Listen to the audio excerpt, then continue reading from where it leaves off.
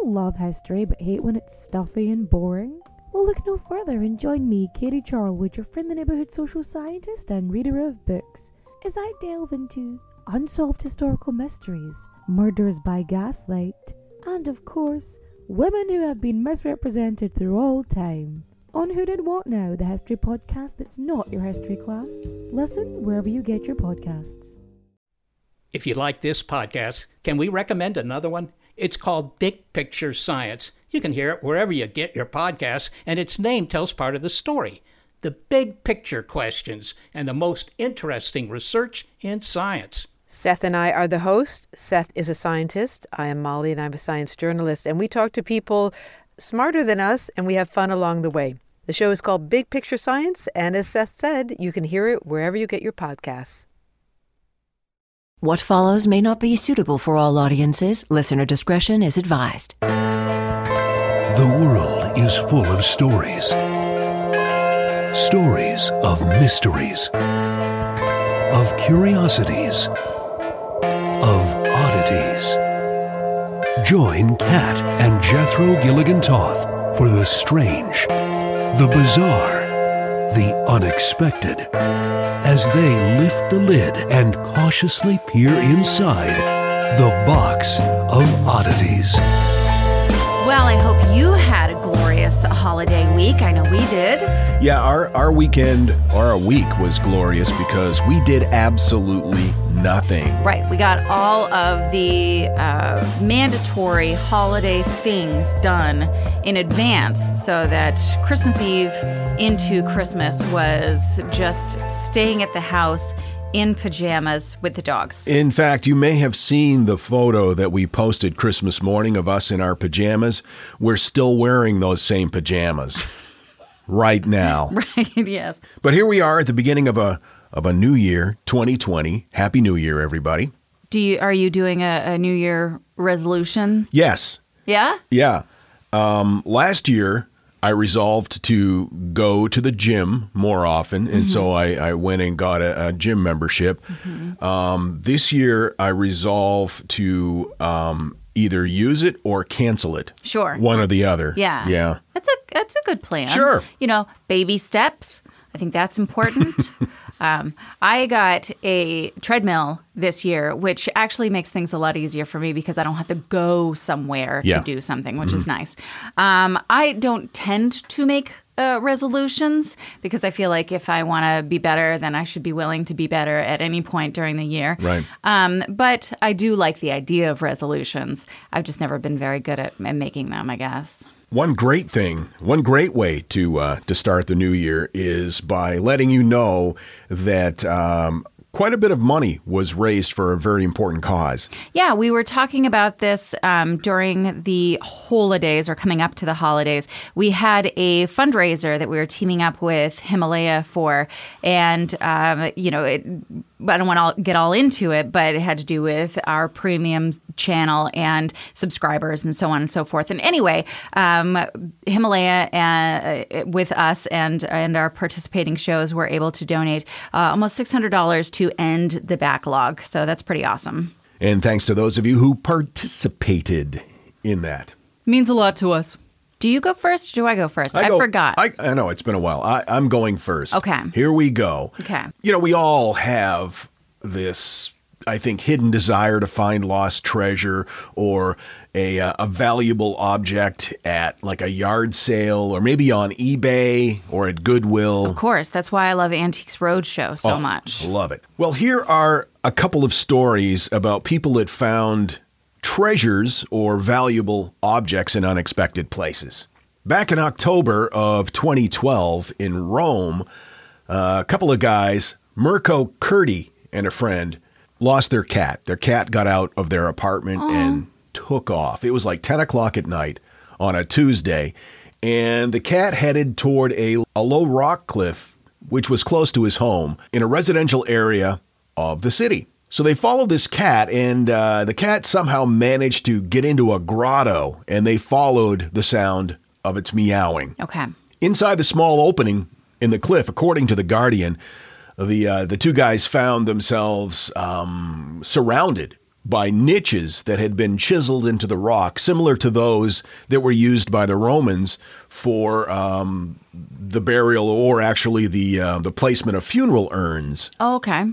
And there also appeared to be tons of human bones scattered about on the floor of this grotto. So they called archaeologists to the scene, and they said it was a tomb, and it probably dated from somewhere in the 1st century BC, maybe between that and the 2nd century AD. And because the niches were used to store ashes in urns, the bones had probably tumbled into the tomb from a separate burial space, which was higher up inside the cliff. Oh, wow. Now, they had not noticed this opening in the cliff before. It was pretty obvious. They speculated that there had been some heavy rains in the weeks prior, and that the rain had probably caused the rocks that were concealing the entrance to the tomb to crumble. It was a very soft kind of rock. And it was often used in that area throughout the centuries because it was easy to chisel into. They used it for burial purposes, tombs and that sort of thing. Makes sense. But because of it being so soft and because of the elements, most of them, or a good portion of them, they are estimating, have never been found because they just get buried. I would imagine. And also with that kind of soft rock, I bet there's a lot of collapsing. Yes. Yeah. For some reason, the word grotto, like I get what it means, but when I first hear it, I immediately think of some sort of like late day cafe. I'm going to head down to the grotto and get a coffee. Yeah. I don't know why, but that's what it makes me think of. Now, you would think that a discovery like this would be received by the locals with much excitement. Not so much the case. They're irritated now because the discovery was pretty close to an Ikea store, and all the cars had to park further away from the store as to not contaminate the area while the archaeologists dug it up. They had to walk a little extra distance to get to the Ikea. Wait, was this in America? No, it's in Rome. Oh, okay.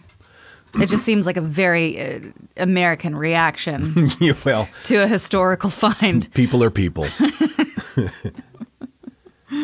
Curdy said it was amazing, though, to wander into a tomb so close to his house that he'd been living there for years and had no idea it was there. He said it was the most incredible experience of his life, and you'll be glad to know they found the kitty. Oh, good. Okay. I found this article in the New York Times. In 1953, Frank Lloyd Wright introduced a demonstration house at an exhibition of his work in New York, and was put on display ultimately at the Guggenheim Museum. It's a fun word. Guggenheim. I loved him in Police Academy. The house was torn down in 1954 after the exhibition was over, and it pretty much joined the ranks of many other Wright buildings that have been lost over the years. After the house was taken apart, Wright sold it to a real estate dude whose name was Harold Hayward. Hayward became ill, and he sold the house to a guy named David Henkin. Now, he was the contractor that actually put the building up in the first place. Henkin tried to sell it, but he had no luck. One buyer declined because the house didn't satisfy legal minimum cubic foot requirements in his town. Another said no because the local building inspectors didn't approve of a flat roof because, Oh, sure. his style was very boxy. Yeah, it's not real smart to have any of those in like the Northeast where you see a lot of snow, etc. Right. So he gave up trying to sell it in the 50s and just moved on to other projects. But he stored it in the basement of a building that he owned. All the pieces he stored in a basement in this building. That's nuts. And he forgot about it. What? Well, he just didn't forget about it, but he didn't do anything with it. In 1984, he remembered the house, and he didn't want to have to deal with trying to sell it, so he gave it to the television station WNET in New York as part of their annual fundraiser, PBS fundraiser. Oh, okay. So the news of this got out, especially in the architecture world, and people started just losing their freaking minds. Yeah. The head of the archives of Wright's old estate said, "We were completely unaware that this house still existed."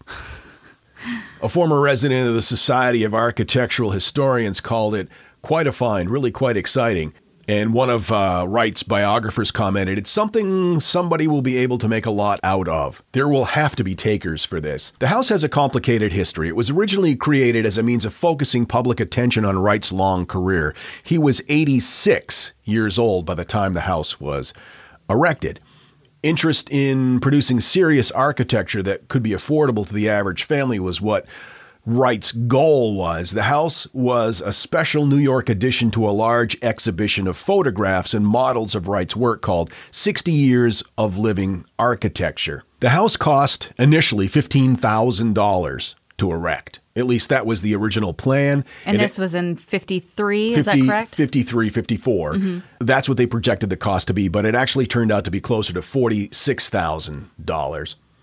Which was a princely sum then. Sure. So the house goes up for auction, and the bidding started at $50,000. But a spirited bidding war broke out, and the home was ultimately bought by the owner of the Detroit Tigers at the time, who was a big Wright buff. He also owned Domino's Pizza. He bought it for $117,500. Now, he bought the house to put it in a museum he was building to honor the architect. Aww. The museum is located at the Domino's Pizza corporate headquarters because he also owned Domino's Pizza. Sure. That's an amazing combination of interests. Baseball, pizza, and Frank Lloyd Wright. I like all those things. In 2011... a woman in Poland, a 56-year-old woman in Poland, notified police that she was afraid somebody was trying to steal her husband's property. And she handed them a CD with a lot of images on it, pictures, photos of what the property was. They looked at it. They realized that they weren't looking at just a bunch of like junk in a shed, but hundreds of Renaissance and Baroque paintings, which they thought was a little peculiar because the husband was a 92-year-old former bricklayer, not exactly the kind of guy who would have a priceless collection of rare art. Sure. So the police arrived at the home, and they found that the, quote, shed that his stuff was stored in was not really a shed. It was a 2-story building with 20-inch thick doors, and it was full of valuable paintings. The oldest one came from 1532. Now, you would think that these priceless works of art, many of which have been lost for centuries, people didn't know where they were, would be stored in a climate-controlled, safe area, when in reality, they were just kind of piled up on the floor with garbage on top of them. No. Just strewn about. Many of the paintings, unfortunately, were in pretty poor condition. Almost 300 works of art. And they tried to price the collection, but they couldn't do it immediately. All they could say for sure was that it was worth millions and millions of euros. Now, the guy who owned them, they only identify him as Antony M., was charged with handling stolen art because obviously he couldn't afford to buy all this stuff. What was going on?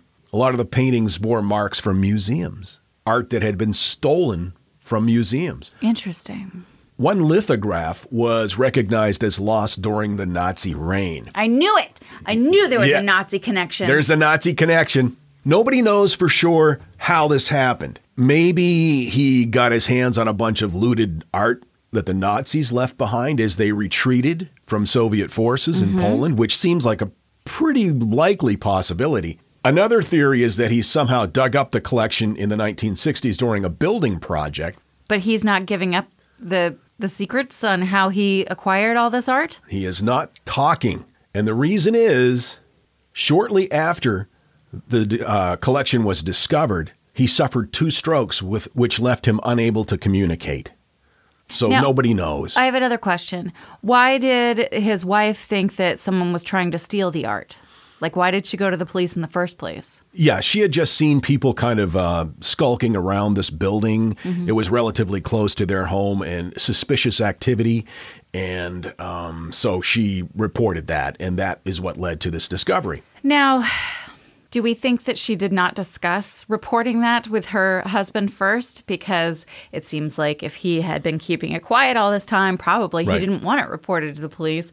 And I can't imagine like dinner that night, like, you did what? There is another possibility. They say that possibly an art dealer used to own the house, and he merely left a whole bunch of paintings there when he moved away. But if that's the case, it would seem unlikely that they had cataloged everything on a CD-ROM with all the photos of the merchandise in there. It just seems like, in my opinion, I'm thinking it's stuff left over from the Nazi retreat. That makes a lot of sense. Because there was a lot of Nazi treasure in Poland at the time, so that makes sense to me. That's really interesting. Can you imagine what the American pickers would have done if they'd if they'd wandered into that building? Yeah, I was really looking for an antique motorcycle today, so I'm going to have to pass on this Rembrandt. Yeah. Will you take $5? Are we doing it?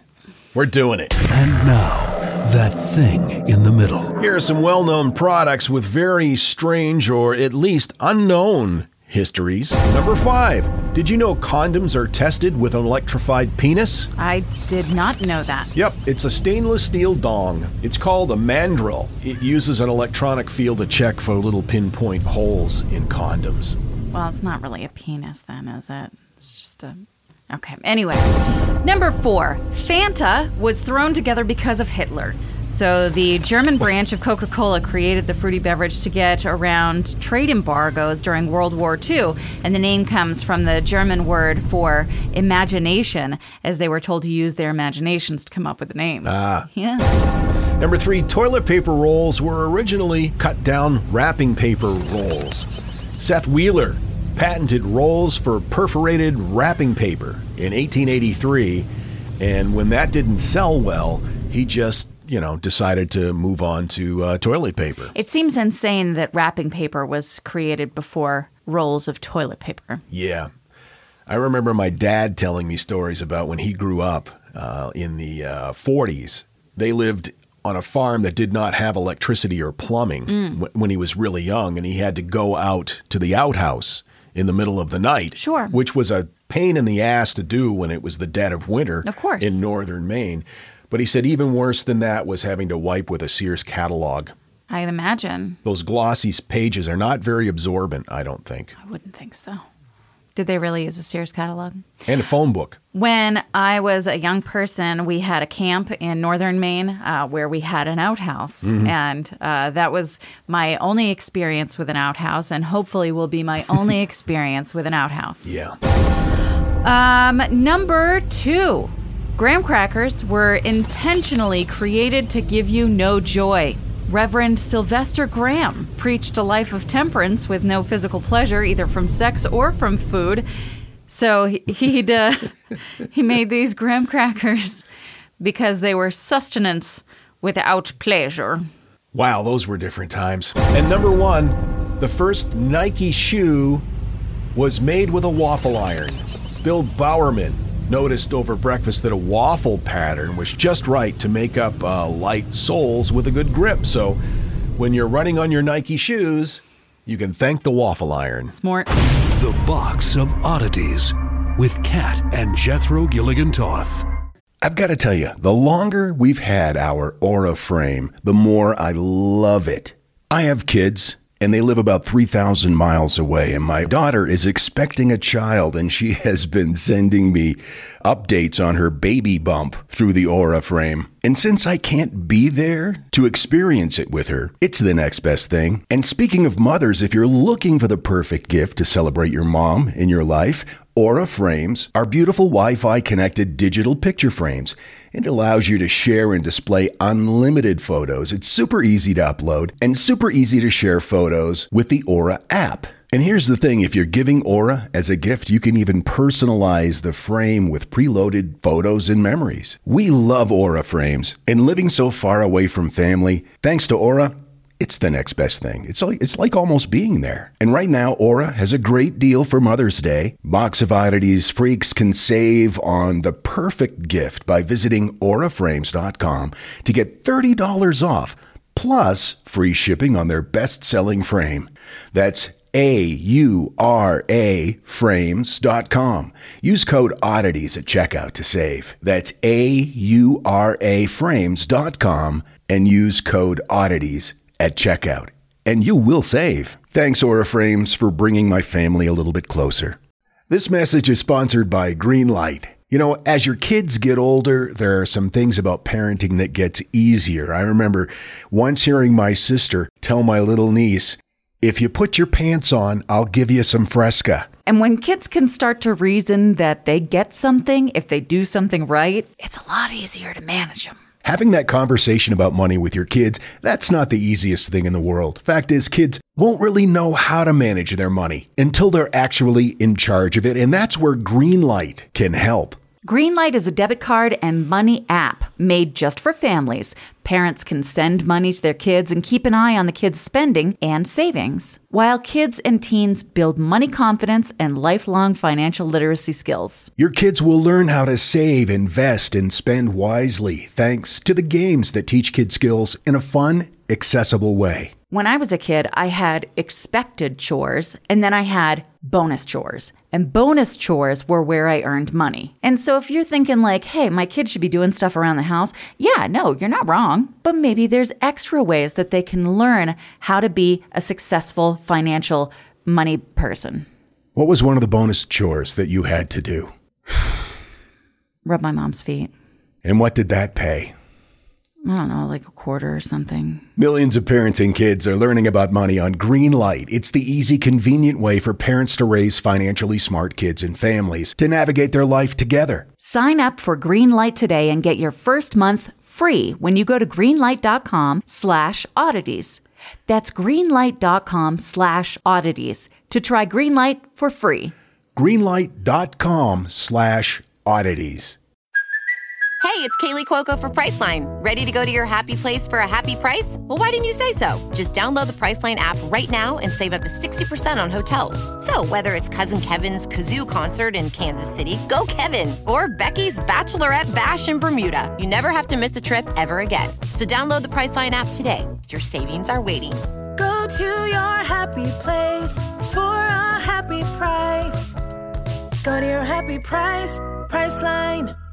Now with 30% more tasty nutrients to help turn mealtime into fun time.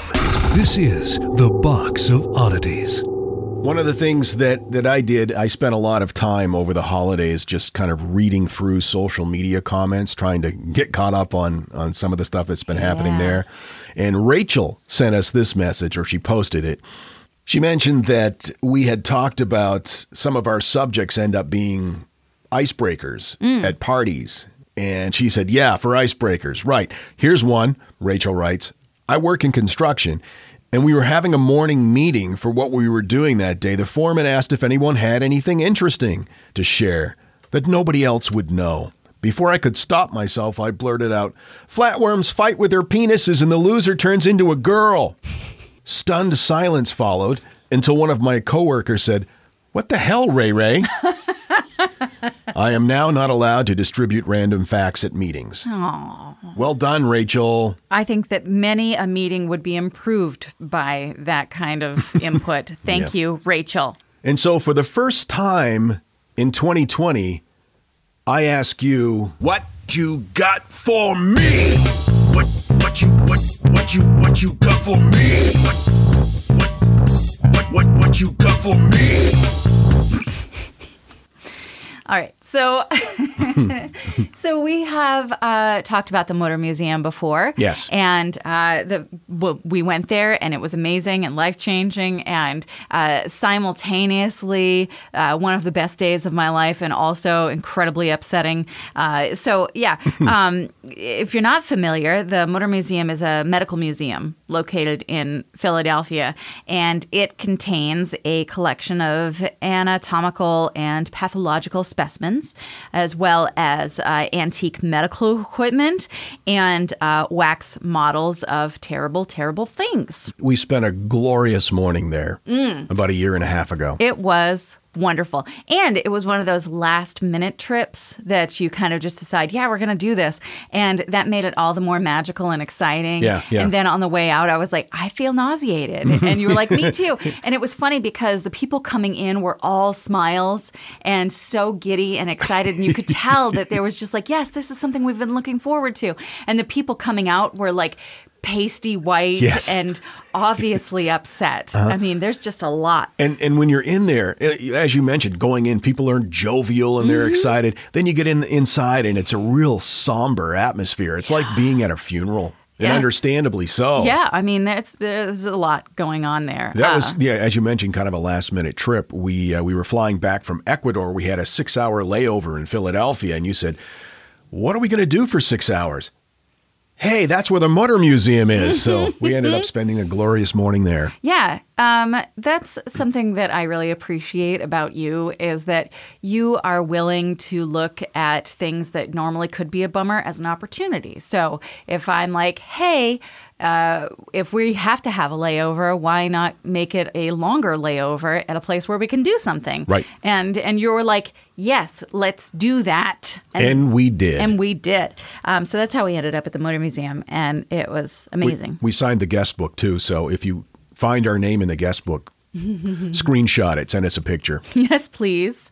The Motor Museum, as I mentioned, has so much incredible stuff, including the Motor American Giant, the tallest human skeleton on exhibit in North America at 7'6", which is nuts. Just the skeleton. Yeah.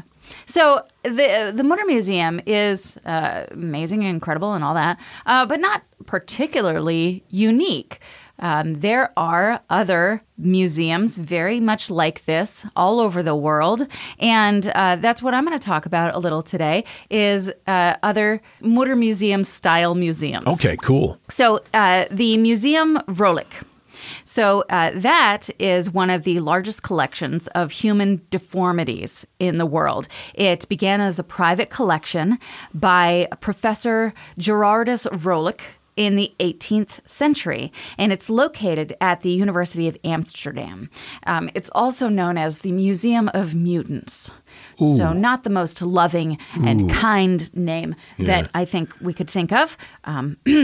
So the museum has most famously lots and lots of jars of preserved anatomical specimens like conjoined twin fetuses, embryos, skulls, and even, of course, the artifacts known as the mermaid fetuses. One more reason to want to go to Amsterdam. I know, there are so many. So very often you will find these kinds of museums in universities or learning hospitals.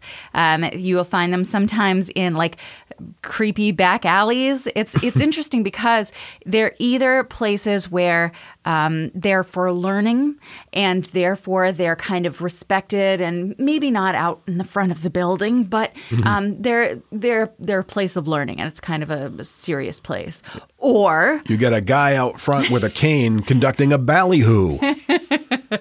It's like that Museum of Death that we talked about before, where it's kind of like a circus-y kind of environment where maybe it's not presented in the same kind of manner, but it does seem to be kind of either or. Sure. The museum that caught my attention that made me want to talk about this is, though, called the Museum of Sin. And it is a collection of medical oddities. So you know how fables are, they're kind of like fairy tales. They're stories, but the point of a fable is always to teach a lesson. Sure. So if it doesn't teach you a lesson, it's not a fable. It's a fairy tale. And that's something that I actually learned not too long ago. Anyway, so this museum is kind of like the fable of museums in that it is a collection of medical curiosities that are meant to teach lessons.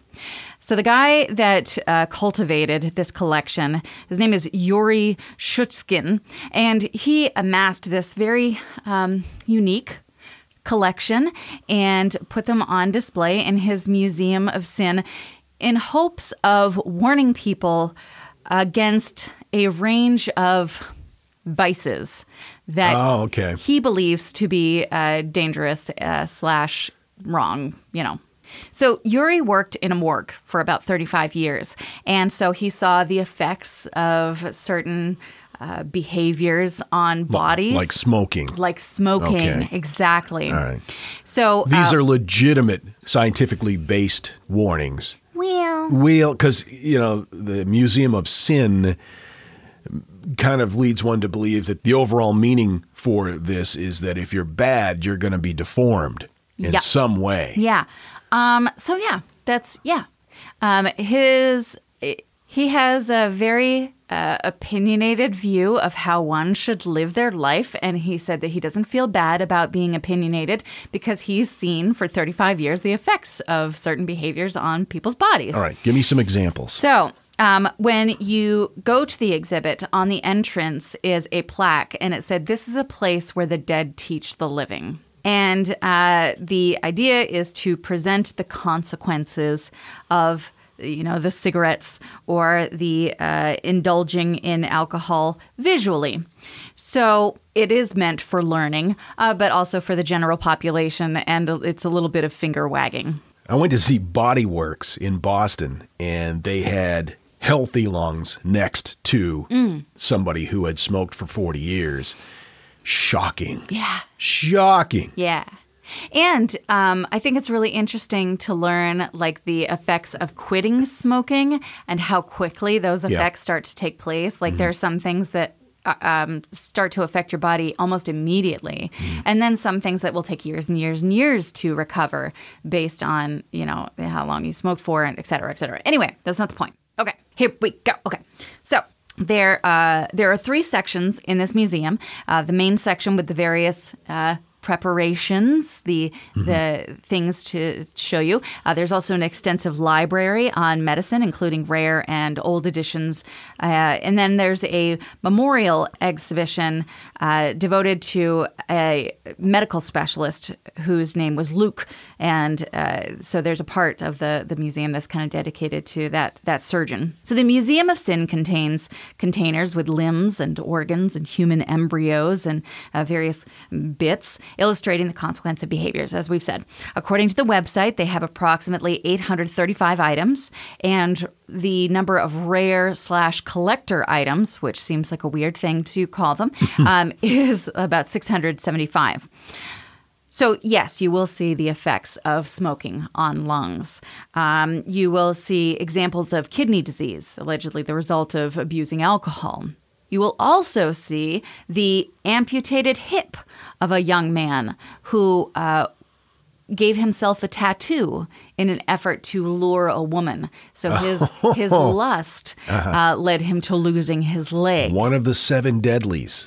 There's also the severed finger of a man who allegedly was a philanderer, and while leaving the home of his lover, got his ring caught on a fence post and ripped his finger off.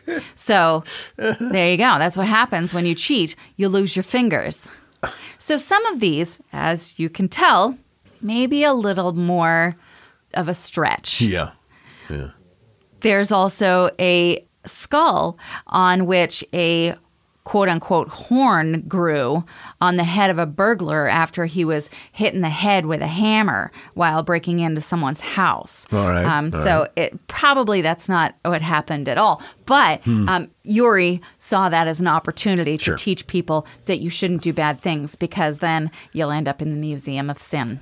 I wonder, I'm sure that, there are many displays there that are legitimate. Mm-hmm. But I wonder how many he kind of fudged the story. Oh, yeah. I mean, can you prove to us that the burglar was hit in the head with a hammer? And if he was, who's to say he didn't have that little horn prior to his head injury? We don't know. Also, where does he get all this stuff? Did he just collect it over the years working at a funeral home? And wouldn't that be illegal? What kind of he's going to end up as one of his own displays. I was just thinking of like the most elaborate stories that would have led to a display. Like maybe he comes across some sort of broken leg bone. And he's like, broken leg bone. See, that's what happened when a man who spent his whole life just eating and being lazy decided that he needed to run after the ice cream truck and then broke his leg. Leg broken, sloth. Gluttony. Yep. Leg broken. And maybe he has somebody that works at his museum that writes up these histories. like the guy who writes the fortunes and the fortune cookies. That's his job. He just sits in the back room and says, okay, now I've got a busted femur. Okay, fat guy in an ice cream truck. Okay, good. I'll do that one. I think that could be kind of a fun exercise, actually, is coming up with the most outlandish story that led to a very simple injury. Yeah. Like, nosebleed, huh? Well, see, what had happened was Bill was a very greedy man, and so he spent many late nights at the office. And the office was next door to a business that sold dehumidifiers. And so the dehumidified air made its way into the office building where Bill worked. And year after year, Bill had led nosebleeds. Greedy. He was greedy, and now he has nosebleeds. The end. That would be a really long plaque at the museum. Anyway, that's the Museum of Sin. It reminds me a little bit of that park that we talked about a while ago, where it teaches those lessons through the art in the park. Yeah, where was that? Like, Taiwan? I don't remember. You know that he has got a display with somebody that died of syphilis. You know that's got to be one of his his displays. And that teaches you about pride. Sure. Okay. Because you said pride because that is one of the 7 deadly sins that we haven't mentioned yet. Right. Okay. And also dehumidifier. And all right. See, because there was a... Sure. Bill and his nosebleed. Any hoozle. Yeah, we definitely have to go there. Oh, yeah. Amsterdam is on our list of places. Oh, that's the other one, though. Oh, where was that one? The Museum of Sin? It's in Russia. In Russia. Well, I want to go there too someday. There's not many places I don't want to go. Well, there's a few, but I'm open to pretty much anything. I want to go pretty much everywhere, but there are some places that I can't go because of policies in their country, and I can't. I can't really support those countries and spend my terrorism dollars there. But once you get your shit straight, I'm all about it. And if you've never traveled to one of our live shows and you're in the Washington, D.C. area at the end of this month, the 29th, we're going to be at the Comedy Loft in Washington, D.C., which is DuPont Circle, right by DuPont Circle. I cannot believe how quickly this is coming up. I'm so excited. And I finally decided on my topic. Woo! I'm still struggling with that, but I've got a couple of weeks still. And then the 29th of February, again, we're going to be at the Bijou Theater, the historic Bijou Theater in beautiful downtown Bridgeport, Connecticut. Tickets are also available on our website for that show. TheBoxOfOddities.com. Oh, also, we've had some people sharing their holiday gifts of merch. Yeah. And I want to see all of your merch. Please send me pictures of you in your Box of Oddities shirts, etc., or any neat things that you have for Christmas, really. Yeah. It's good to be back. We missed you guys. We look forward to seeing you next time. Until then, keep flying that freak flag. Fly it proudly, you beautiful freak. And so, let it be known that the Box of Oddities belongs to you, and its fate is in your hands. Therefore, it's been requested by those to whom I report to beseech you for assistance. We ask but one thing of you, to provide a 5-star rating and a positive review. True, that is 2 things. However, 'tis merely a 5-star rating and a positive review. Also, subscribe to us. Okay, so 3 things is all we ask. 3 things and 3 things only. Henceforth, the Box of Oddities commits to the telling of stories. Stories of the strange, the bizarre, the unexpected. We wish to offer our deeply felt gratitude and appreciation for your patronage. TheBoxOfOddities.com. Copyright 2020, all rights reserved. Hi, I'm Neil. And I'm Ken. And we are from the Triviality Podcast, a pub trivia-style game show where a lack of seriousness meets a little bit of knowledge. Join us each week for an hour-long game of general knowledge trivia featuring special guests from around the world, plus tons of extra themed episodes. If you want to improve your trivia game, or you just want to scream at us in your car when we get easy questions wrong, then we're the show for you. Find Triviality on all your favorite podcast apps. But you know that, because you're already listening to a podcast. Hello everyone, Takuya here. And I'm Gabby. And we are the hosts of History of Everything, a podcast which you can probably guess by the name is, well, it's about everything. Do you want to know why people thought potatoes were evil and would give you syphilis? Are you curious about all the stories of the terrible and stupid ways that people have kicked the bucket over the years? Do you want to hear tales about all of the different badasses of history and the lives that they had brought to life? Well, if so, then look no further. History of Everything is just the right podcast for you. It's available on Spotify, Pandora, and anywhere else that you get your podcast from. Join us for some fun and just see how weird and wacky history can be.